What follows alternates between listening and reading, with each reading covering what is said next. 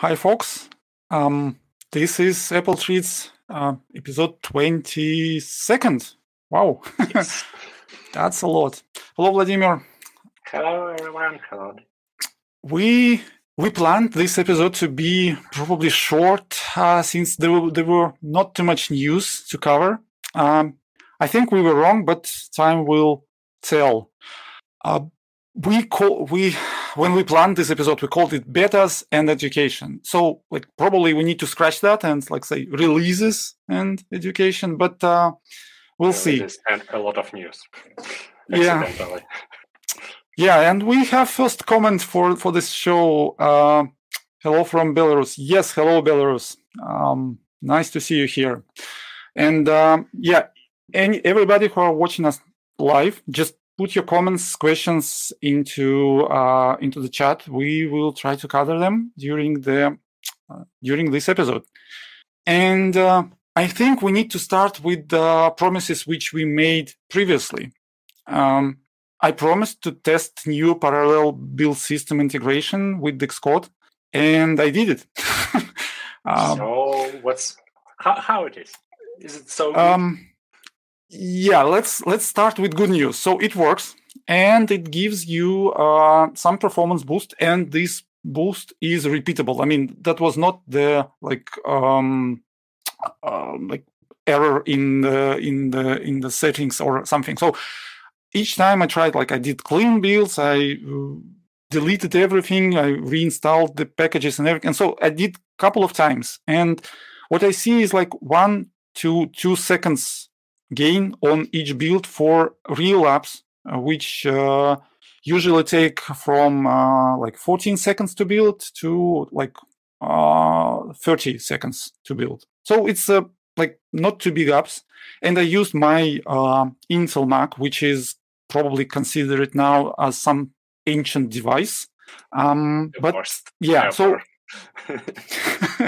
Right, yeah. So we can use it for heating. We have cold winters, so it helps with keeping temperature higher here. But so it consistently better, and the build's actually working. At least it seems so. But these improvements are not that critical for me. I mean, I don't say that this 1 second definitely changed much for me. So we need to try this on Apple Silicon Macs, and that probably might be something different. Okay, so that's it. Yeah, there is an improvement, but can't say I'm impressed having this on my Intel machine. So we can say that it was good and before, but now it's a little bit better. So such a lot of room for improvement. Right. Yeah. We'll see, and we will try to test that on Apple Silicon Macs. We will try to get some insights from the guys who already use that for their regular day-to-day jobs. Okay, so it's time for our usual part of our podcast. No, it's not a beta review today, so now it's release review. Right, and I actually have these releases here on a couple of my devices which I use day to day, and I'm even running that this podcast from the Mac, which is updated to 12.1. So what can I say?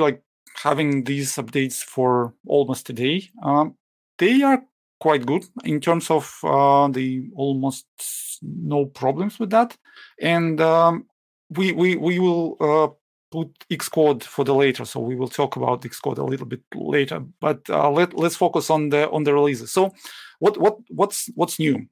Well, basically, App Privacy Report is here, and it's enabled, and you can check your applications in terms of what sites they contact and how often. So for example, we can check if your application sends data to some undisclosed location somewhere or whatever, or it just uses Apple services for something. So the report seems to be working fine. I'm not quite sure, will it track, for example, if the application uses some kind of low-level socket connections?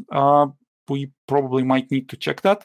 But it shows, for example, if application uses Google services or Amazon services, you will see like a lot of traffic going to domains which are corresponding to those. And for example, like every application which uses Firebase as their backend, somewhat backend, you will see that in the app privacy report too. So that's a good thing, and it's a little bit hidden, so you need to go into the settings, like to privacy, and look for the app and like check those reports. But that's still nice, and at least you can basically see how often and how much the data is sent. You will not see the data itself, but you will basically see how often the app contacts those hosts. It's a good moment for enabling SSL pinning for services, because now people would like to know what you're setting from this hex. And they will probably start more experimenting with that. Yeah, they will see the domain names and they will try to like check that, and that's a lot easier to see now. One thing which I did not expect is the new languages for Siri on HomePod and tvOS. We heard that there will be Dutch language. That was in the news, but we didn't hear about Russian language. And basically, you have Russian language on HomePod right now, and you have it on tvOS too. Interestingly, you can have Russian language only in Russia region for only this combination works. So you cannot set Russian language but different region. That's weird, but okay, we can think that this might be improved in the future. But it's still nice to have better support for Russian languages for Russian speaking users. So it's interesting, at least interesting. That might be just some promo campaign for Russia. Yeah, well, if you initially it was said support of Russian language, come to Russia. Yeah, well, we'll see. I mean, that probably might mean that the HomePods will be sold in Russia officially soon, and you will not need to order that from the US or from other locations as you had to do previously. But we'll see. What's next? So there are legacy contacts added in these updates. So you basically can designate somebody who will take care of your Apple ID in case you pass away. That was announced on WWDC, and this feature now comes to releases on of the platforms. So probably you probably need to do that. You have to spend some time on like setting these things up. That like we know that might be uninteresting to do, but still, like, it's not too long to set up. So, like, please do. One more thing. So, Apple Music Voice Plan is added there, but it's available in select countries. And I already have actually music on my account, so I can't check that how it works. I saw a couple of reports how the Apple Music app looks like. It's basically empty, so you have to use Siri for almost everything. So if you are interested in having music for quite cheap, so it's I believe it's $5 per month in US or something like that, and that's probably a good value if you are using HomePods and you're already communicating with music by Siri. But probably Apple Music itself or $200 on a HomePod, like big HomePod. I'm not sure that you should. Yeah. And by the way, like, you probably will already have Apple One. I mean, like, I don't know the percentage now. We might have some feedback in terms of like if somebody knows how many users use Apple One, but it's still better to have it bundled. For example, like you have music, you have TV, you have arcade, you have fitness. And in some countries you have news and iCloud storage. Yeah, so it's like this bundle is pretty nice, actually. I have a sad story about this. So last week I found that I paid twice for some reason. So I have Apple One Premier enabled, and also for my family I had 2 terabytes iCloud plan. I thought, okay, everything is fine, should work. However, I found that I found two items in my credit card report. So one from Apple One Premiere and another one from iCloud. So I started digging what's going on, why, and then I found that to make it work, to link just getting back a little bit. So I have two different accounts, one for iTunes and another one for iCloud. So it's one on like old Gmail.com address, another one. I thought, I want to have apple@me.com email. So I thought, it would be so cool. So I have two accounts now. It's not so useful right now, but yeah, I found that to make it work properly, you need to open settings of your Apple One subscription and say which one will use like this extended iCloud storage. So that was unexpected, but they, being honest, automatically they send me money back from this nice. iCloud storage. So that was good. And by the way, there is one more thing interesting here. If you're, for example, you got the Premiere account and you have 2 terabytes, and for some reason that's not enough, and that could be, for example, if you have a lot of photos and you use something like DSLR where you prefer to store raw files, or like you shoot something in ProRes or whatever, like you can spend that amount. You can purchase the subscription, like the Apple One with 2 terabytes, and you can also purchase additionally 2 terabytes for you. So you will have 4 terabytes, and it seems that like every family member also can purchase additionally like iCloud storage. So you can increase your total amount like when needed. Terabytes.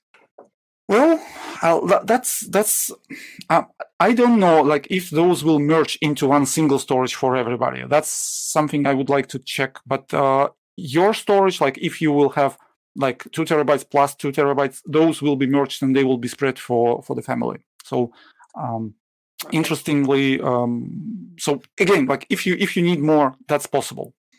Yeah. If someone has such experience, just share it with us in comments. It would be interesting to hear what you're doing with all that storage.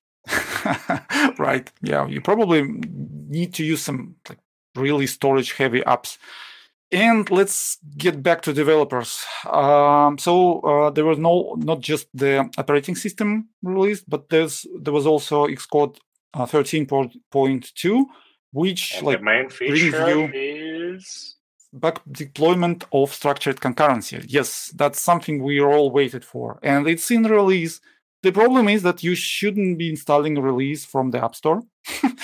Unfortunately, it's broken, and that was confirmed by Apple on developer forums, and also that is now confirmed in the release notes too. So please just download this from the developer.apple.com/download.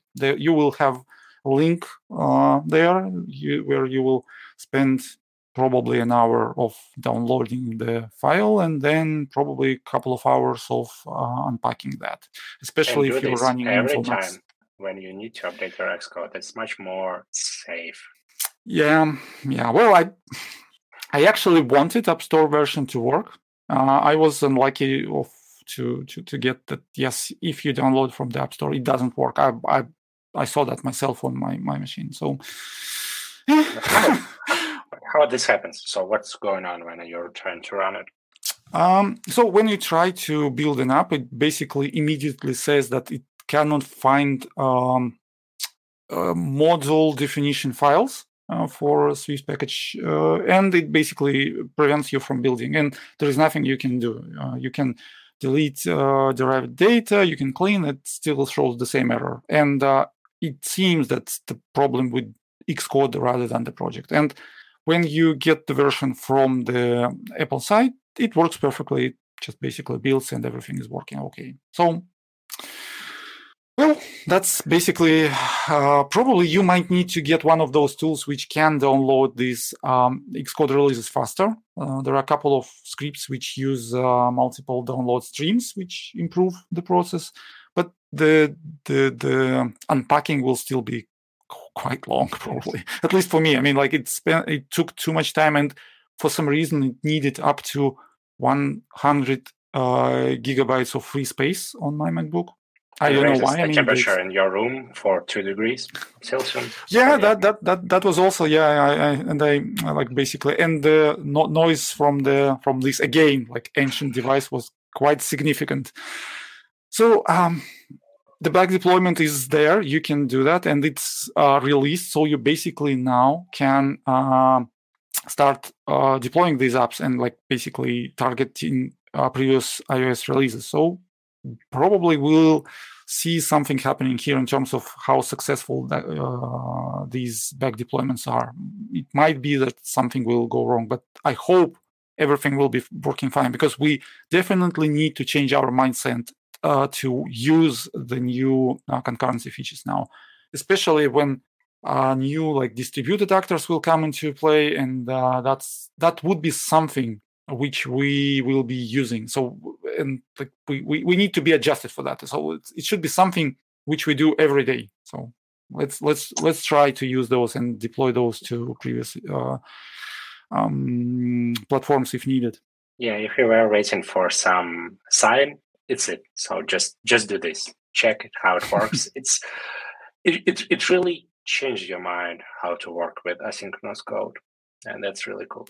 Yeah. Okay, so and one more thing for people. So it's not everything. So as far as I remember, now in Xcode 13.2, you can run projects from like Swift Playground 4 projects, and that's cool, I believe. Which is not yet released as far as I checked, but probably it will be released quite soon. So we need to expect that happening like probably any day now, maybe even today. I mean, who knows? And if you were waiting for sign to start using SwiftUI, it is just do this. Again. And by the way, we will talk about the education a little bit later, but probably this particular tool, you need to download it already. I mean, that's something you can show somebody like your kids or like kids of your friends, whatever. Like this is something which is, for those who are not familiar with development, the Swift Playgrounds is something really good to start with. But we will like talk about that a little bit later. And we need to probably speed up a bit. Okay, so just blitz. So iOS 15 adoption is now 58% early. So it's not too fast. 2 months since the release or more. But that was kind of expected. I mean, their idea of not forcing the iOS 15 update probably like contributes to that. And now, as far as I can see, they promoting the iOS 15 update. So basically, there is something showing like, now it's the time. Basically, previously it was like if you have iOS 14, it showed iOS 14 something. And only small line on the bottom, like saying like, and yes, there is something called iOS 15 now. So this is switched, and I kind of expect this adoption rate to grow, and we'll see. But now, it's like just below the 60%, according to we want all our users to be upgraded to iOS 15? Do we have something like critical except structured concurrency? And the structured concurrency is now working on the iOS 14, by the way. The only thing I can think of is SharePlay, which is available only on the iOS 15, and but not all apps using that. So probably fair to say that if you do the apps as of now, probably you need to keep iOS 14 in mind. So it's not like everybody is already on the iOS 15. So you will have to. Huge set of changes between 14 and 15. So I really do not understand why people, except us, of course, we are geeks, so they need to update. As far as I know, my wife still hasn't updated her iPhone to the new version. I don't know why. Yeah. So she contributes to that low adoption rate right now. Yes. Yeah. Okay. What's happening in courts? Yeah, so Epic versus Apple is still in courts. Apple had to make changes to App Store review guidelines to allow third-party payments. And there are two news here. So first of all, they granted a permission to stay, basically do nothing until the appeal court is finished. So there are no changes, and you still cannot use any third-party payment systems in App Store apps. So like in iOS apps, you have to use in-app purchases for all the digital content. And there are a couple of exceptions on where you can use other payments, but those are quite limited and you need to check the guidelines for that. But there is another thing which comes from the documents from the court. And that basically says that Apple still plan to, even if these will be permitted by the court, I mean, if you will be able to use third-party payment system, Apple still plans to take commission for that payments made through external payment systems. So it's not clear how exactly they will calculate the amount which like basically users spend through external systems, but this means that Apple will still need some ways of how to properly check those payments, and they will get their cut. That might be not the 30% or 15%, but they will still target that for some amount. And you will need to add probably the cut which will external payment system take, which is usually the case if you're using some third party. And therefore, it might be like less beneficial to use external system for the payments rather than using Apple's. And by the way, for those who are like screaming like why they are taking the commission, they said to allow that. Yes, the court ruled to allow external payments, but the court does not said that these external payments will go without the commission. So Apple, according to the court, like the first ruling on the court, they are allowed to take commission for the payments made through the external payment systems. So this is totally in the decision of the court. So how they said, again, they're executed, in this way. Yeah. By the way, it would be just a funny thing what you can do. So you open this external payment system and then press the button, pay with Apple Pay. Cool. Yeah, well, and by the way, like why I'm thinking that this might be like a big problem. I don't like to put my credit card number somewhere, and even like when I see like online shop or like store or whatever, I would prefer using Apple Pay rather than put my payment credentials there, because that's something like who knows what will be, where it will get, and even if they're like storing them maybe properly, but they could be hacked, and therefore it's something like Apple Pay or using like in-app purchases for the digital content. It's much safer for me. I mean, like I'm trusting that much more than some other payment provider which could be using my data improperly, and I can't control that when I put the number and everything is sent to the server. I no longer control that data, and if I use Apple Pay, I can basically terminate the card or like the token. Basically, it's the token which can be renewed, and the new token will be created, and you're pretty much safe here. Let's appeal to people's laziness. So it's just too boring to enter these 16 digits, then check your CVC expiration date. It's so boring stuff. Just I hate this. Yeah. And thanks to 1Password, I can do this. That's really awesome. And even now with the integration between, like with these new Safari extensions for iOS Safari, that become really, really impressive when you can just choose it from the list and it works simultaneously. And that's really cool. But still, it's sometimes some sites, they do not properly handle all the numbers properly, like expiration date.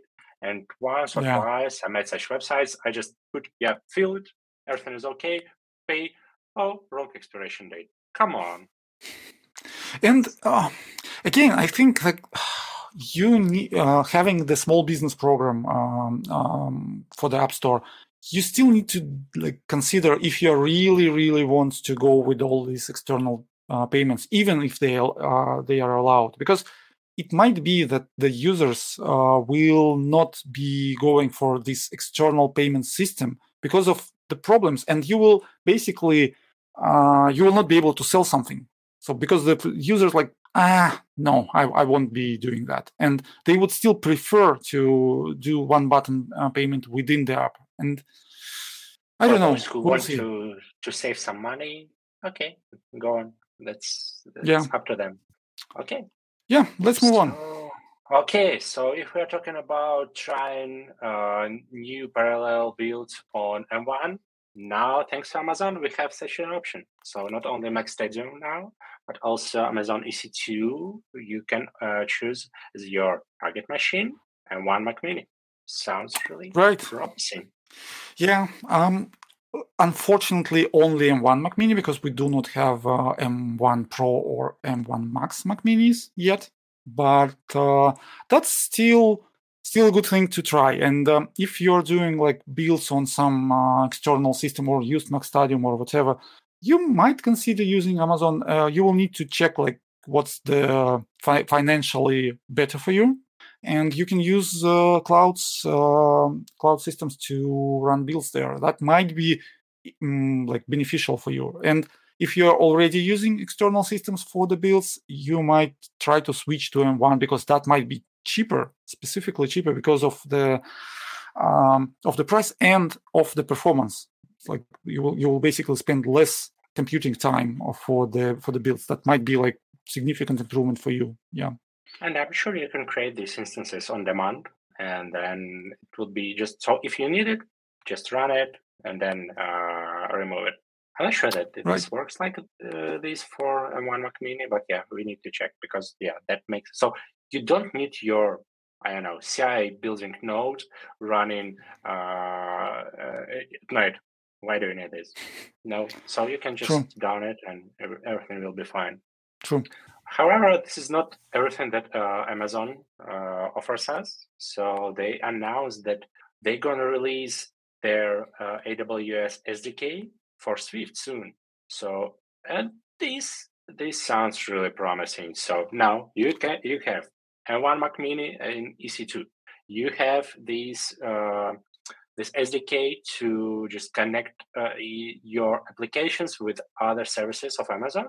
And that sounds really amazing. So it's really, really close for Swift to become a first-class citizen for cloud development.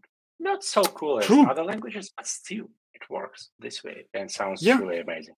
And by the way, they support new async await syntax for the asynchronous calls there. So why not to try learning that now? Because that might help you not with just the iOS apps, but maybe you will be doing something on the cloud as well. I mean, you already can use Swift on AWS Lambda, and having the Swift SDK for those Lambdas, that will significantly improve the access to other services. I don't know, like DynamoDB or S3 file storage or whatever. So you can use everything from which available on the Amazon, well, maybe not everything, but a lot of services available for you on AWS. You can use that from the Swift natively, like having this as your app, and use new syntax and use one language for your mobile app or desktop app or your cloud app. So this is this brings us to our next topic, probably. You need to learn Swift. Yeah, that was, I don't know, we'll try. So there is another update from Apple, and they are teaming up with Boys and Girls Clubs of America to teach kids how to code. And this will be a long-term partnership, and they are starting with some select locations in a couple of cities, but they will expand that through US locations later. But most importantly, they will probably use a lot this Swift Playgrounds tool, which is, it all started initially like on iPad as a tool to teach kids how to write Swift, from like simple things like you using finger to select commands, you guided, you helped somebody to go through the maze or something like that. There was simple, interesting task, and the tasks increased in complexity, and you basically were learning Swift on your iPad, which is nice. And now we are coming to the point where you will be able to create Swift UI apps on your iPad in Swift Playgrounds and deploy those to App Store. So like quite a long way from the first version to the fourth release of the Swift Playgrounds.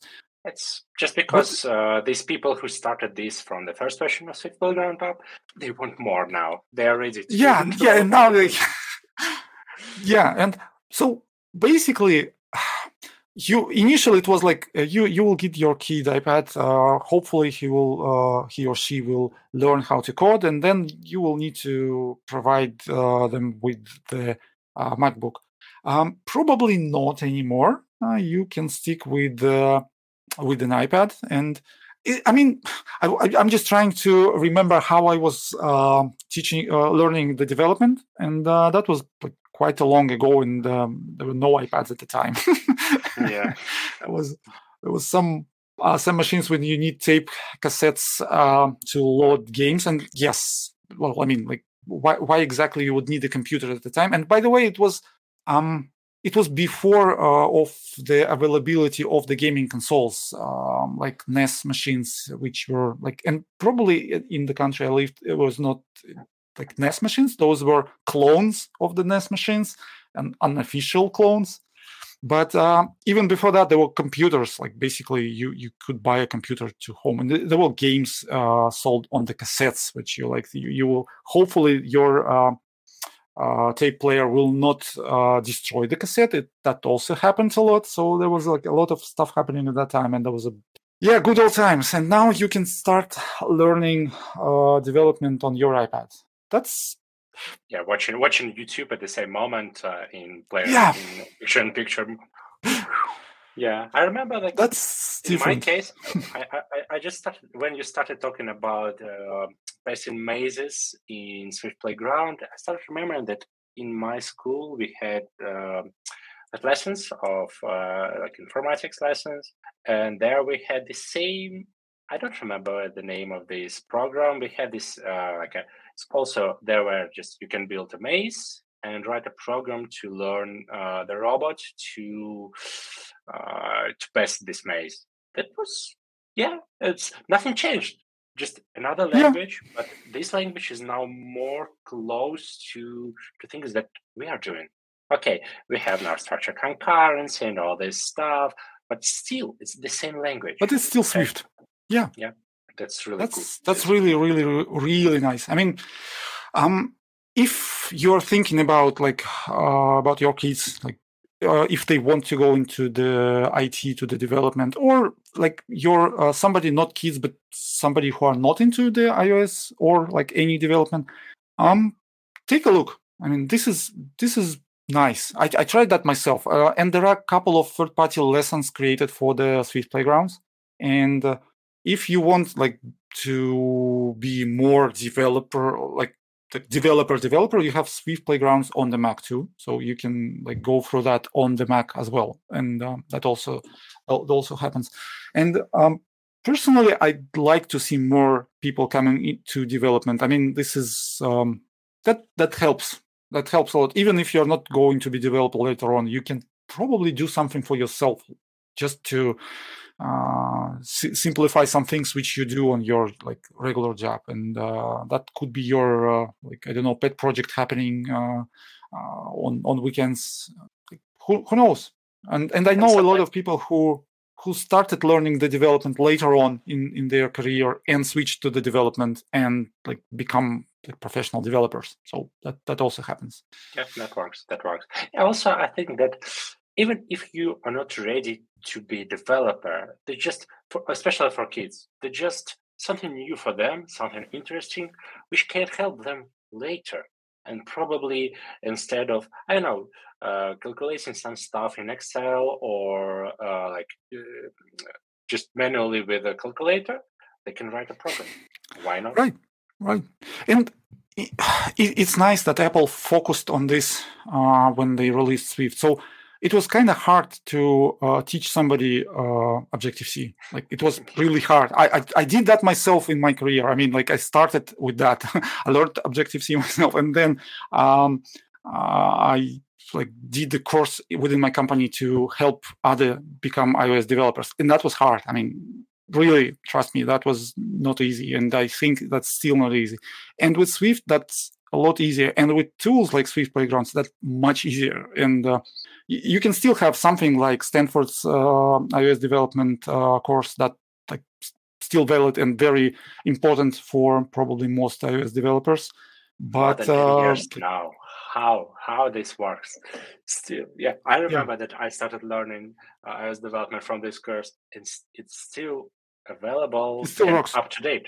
It's still up to date. Yeah, it's possible. I mean, definitely. And by the way, if you are looking into I'm already a developer, but I don't know how to code for the iOS, Stanford's CS 193P, that's something for you. We will put that into description. That's something definitely worth checking out. That's the best course out there, and it's free. No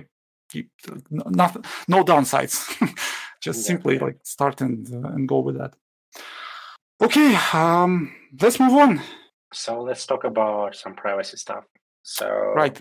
Okay. By the way, I remember that you had some AirTags. Am I right? Right.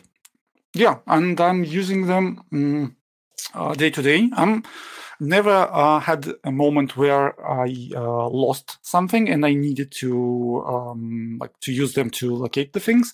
But it's good that I still have that in my backpack and in my wallet, and so I and on my keys, for example. That's something I have them set up for me right now.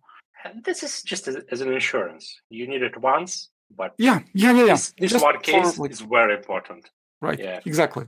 Okay. Yeah, we are digressing a little bit. So we want to discuss this situation that before the release of AirTags, there were a company called Tile who did the same product, the same hardware product, and it was bought by Life360, right?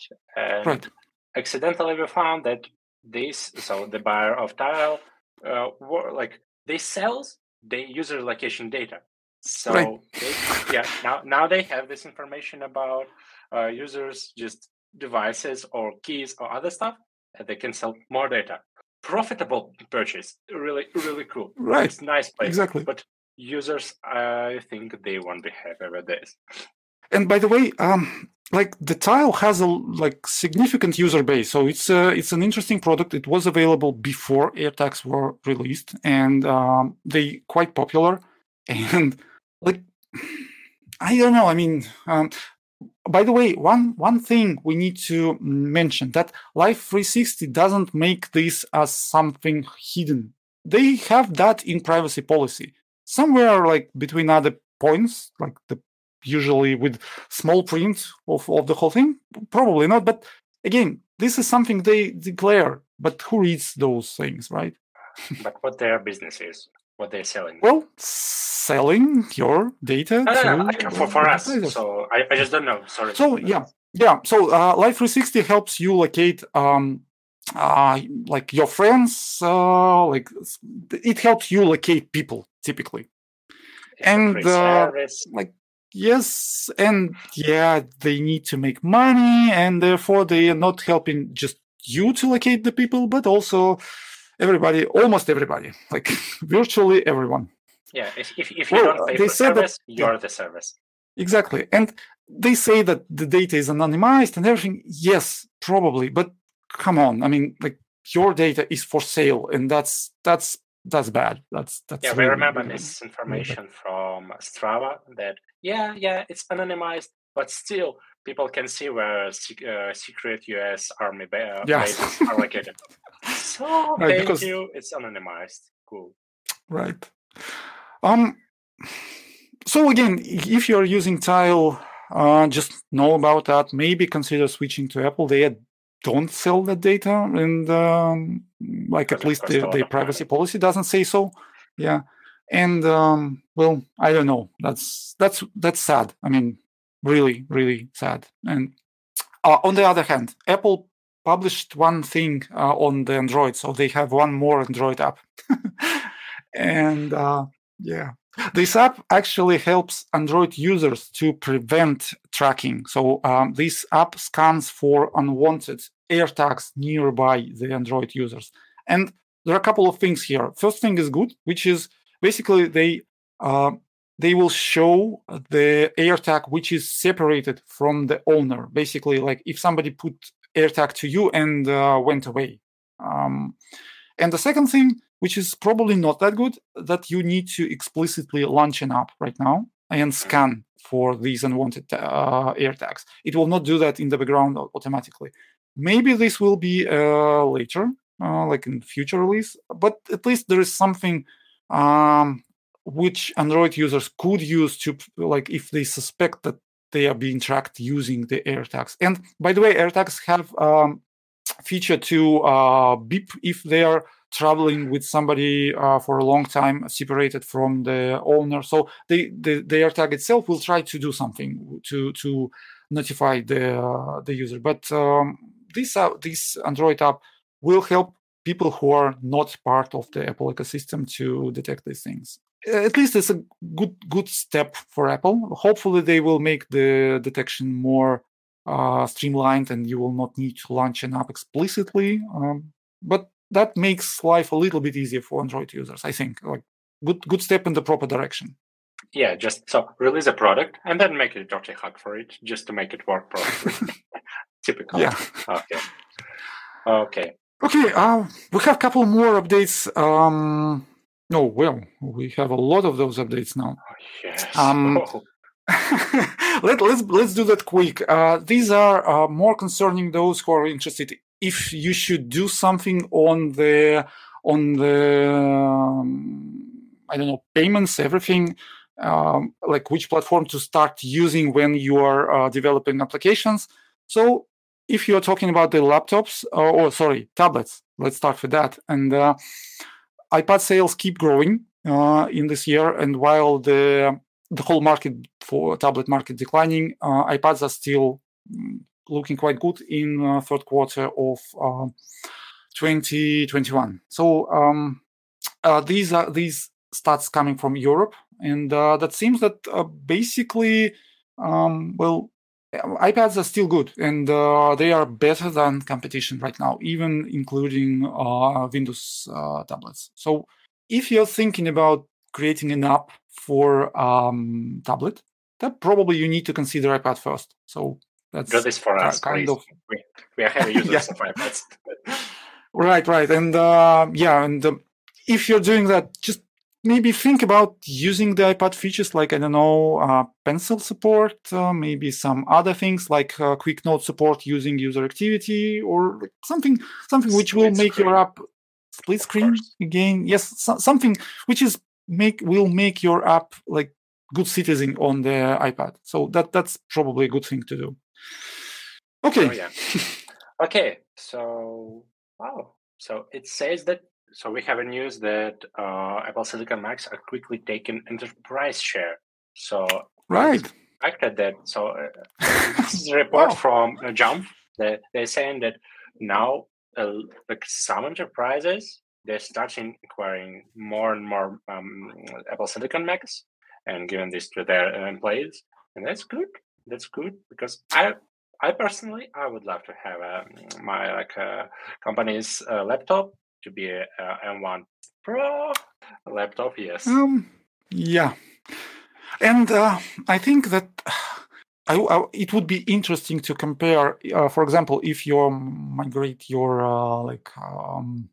a lot of Intel Macs or Intel PCs to M1 MacBooks, for example, MacBook Airs, or maybe those 13-inch MacBook Pros, will it help you to save something on the electricity bill? Like, maybe. I don't know. Maybe if you have a lot of those machines, that might be a significant change. Probably, I don't know. Like that's something doesn't. I didn't see any stats on that, but that might be interesting. Come on, everyone is working from home. This is the employee's problem, not the right? But yeah. So we will see those stats probably later. Hopefully, we will see something later. When we're back to office, please. Yeah. Okay, so App Store Awards 2021 winners are announced. I checked the list very quick, and the only app that I know, not only using, I don't use it, but I know is like a Weather Carrot. Am I right? Like yeah. So it's nice, it's beautiful. I haven't bought it for some reason because I don't need it.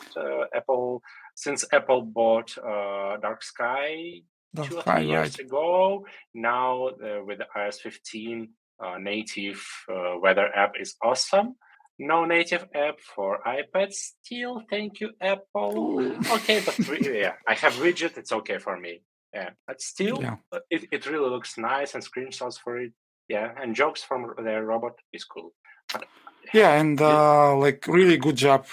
Carrot Weather is something worth checking out. I mean, again, yes, I don't get it. I didn't buy that because mostly I'm not into weather much, but the weather is the Carrot Weather app is really nice, and that's great. They got their App Store reward, that well deserved. I think you will need it as soon as you migrate to M1 Mac. So you will need to know when you should take your old i9 from the shelf. Right. Yeah, probably. Okay, fair enough. Speaking of App Store, there is a report from Sensor Tower which evaluated spending on the mobile apps in 2021, and that's $133 billion. And the split actually, like, not too surprising. Split is 85 billion goes to App Store, and for almost 48 billion goes to Google Play. So again, if you're considering paid features for your app, consider going through the App Store first. Like prioritizing the Apple platform probably will be a good thing here. Like, however, I thought it would be much more difference between them, but still just twice. Yeah, and that unexpected. I really since the beginning I thought that people on Android, they just don't buy anything, but that's probably not truth now. So they pay money. That's really cool. I mean, I think there is one thing here. Like everybody says, like the Android has a like big user base. Probably yes, they have a lot of devices, and not all of those devices are capable of purchasing anything. So that might be a device which is just runs Android, but even doesn't have a store for the applications. That's also the case. And they also might be the devices which are like used as something which will not require something to be like to buy something. Again, there might be, for example, your TV might have an Android installed, but you will still be using, for example, Apple TV, or like if you are into Amazon things, you will have something like Fire TV from Amazon or whatever. And therefore, I have a smart home panel in my home, and I see that it's running Android, but I still cannot install something there, but I don't need it. Right. So it's something which, like, we need to compare probably the active user base which actually does purchases. In that case, it would be interesting to compare like how much people actually buy stuff on Android and the iOS. If we take basically the users, like the real users of the devices. Sorry, Android folks, but still, you are doing a really great job on doing applications. Yeah. Thank you, everyone. But yeah, sorry. Yeah, but the spendings are like almost twice for the App Store, right? Okay. Probably the final stuff from today. So Apple Wallet now supports room keys with some Hyatt hotels, and this is something just so cool. I want to have a key for my office on my Apple Watch or iPhone. I just want this so hard. And they had in some of their presentation of new Apple Watch, or probably some WWDC, when they just show it like I tap it here and enter to the room with the Apple Watch. I need this, please, Apple. Yeah, let's make this like general availability for businesses, for not just for hotels, please. Yeah, I mean, like really, that would be really helpful. Yeah, and that would be much more safe rather than just having some physical card which you can lose. Oh, but yeah. if your Apple Watch is locked, your iPhone is locked with a Face ID, it's safer, as I think, than just letting everyone use your card as it. True. Yeah. Okay. And so we have one more update on App Store. And that relates basically to the idea of how you can customize your product pages. So you can now have a couple of different product pages for the App Store apps, and they will have different URLs, and you can advertise them separately. And that basically means you can now run A/B tests on your App Store pages featuring one feature of the application, like featuring a feature, okay, and or another. So you can basically highlight something in one description and see if that gets you more downloads or not. So that's something new and interesting if you are into making those things. So basically, you will need to have a lot of energy put into that if you're need to understand what exactly users are looking from your application if they are going not through the basically web where it was advertised, but rather going to App Store, looking for something, opening it there, and then reading, for example, the description or watching your screenshots which you provide, and then decide to. That works the same, I think. Yeah. I remember it was. So it took about 7 or 8 years for Apple to understand that they should do this, because I remember such service from some guys from Belarus who did this. They provide you with a web page where you can customize, make it similar to App Store page, and then just when you tap get it, so it will direct you to App Store. And yeah, there they had these A/B testing features where you just check everything. Thanks, Apple. Finally, 7 years. Good job. Okay. Yeah. Well,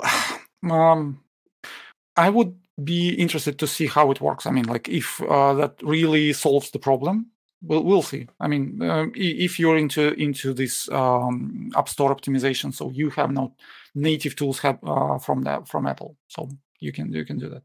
Yeah. Okay. I think that would be it for today.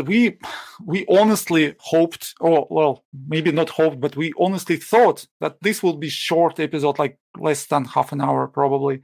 No luck this time, and we might need to announce that next episode might not be happening on Tuesday. We are currently working to invite some special guests for our next episode. That will be just before the new year.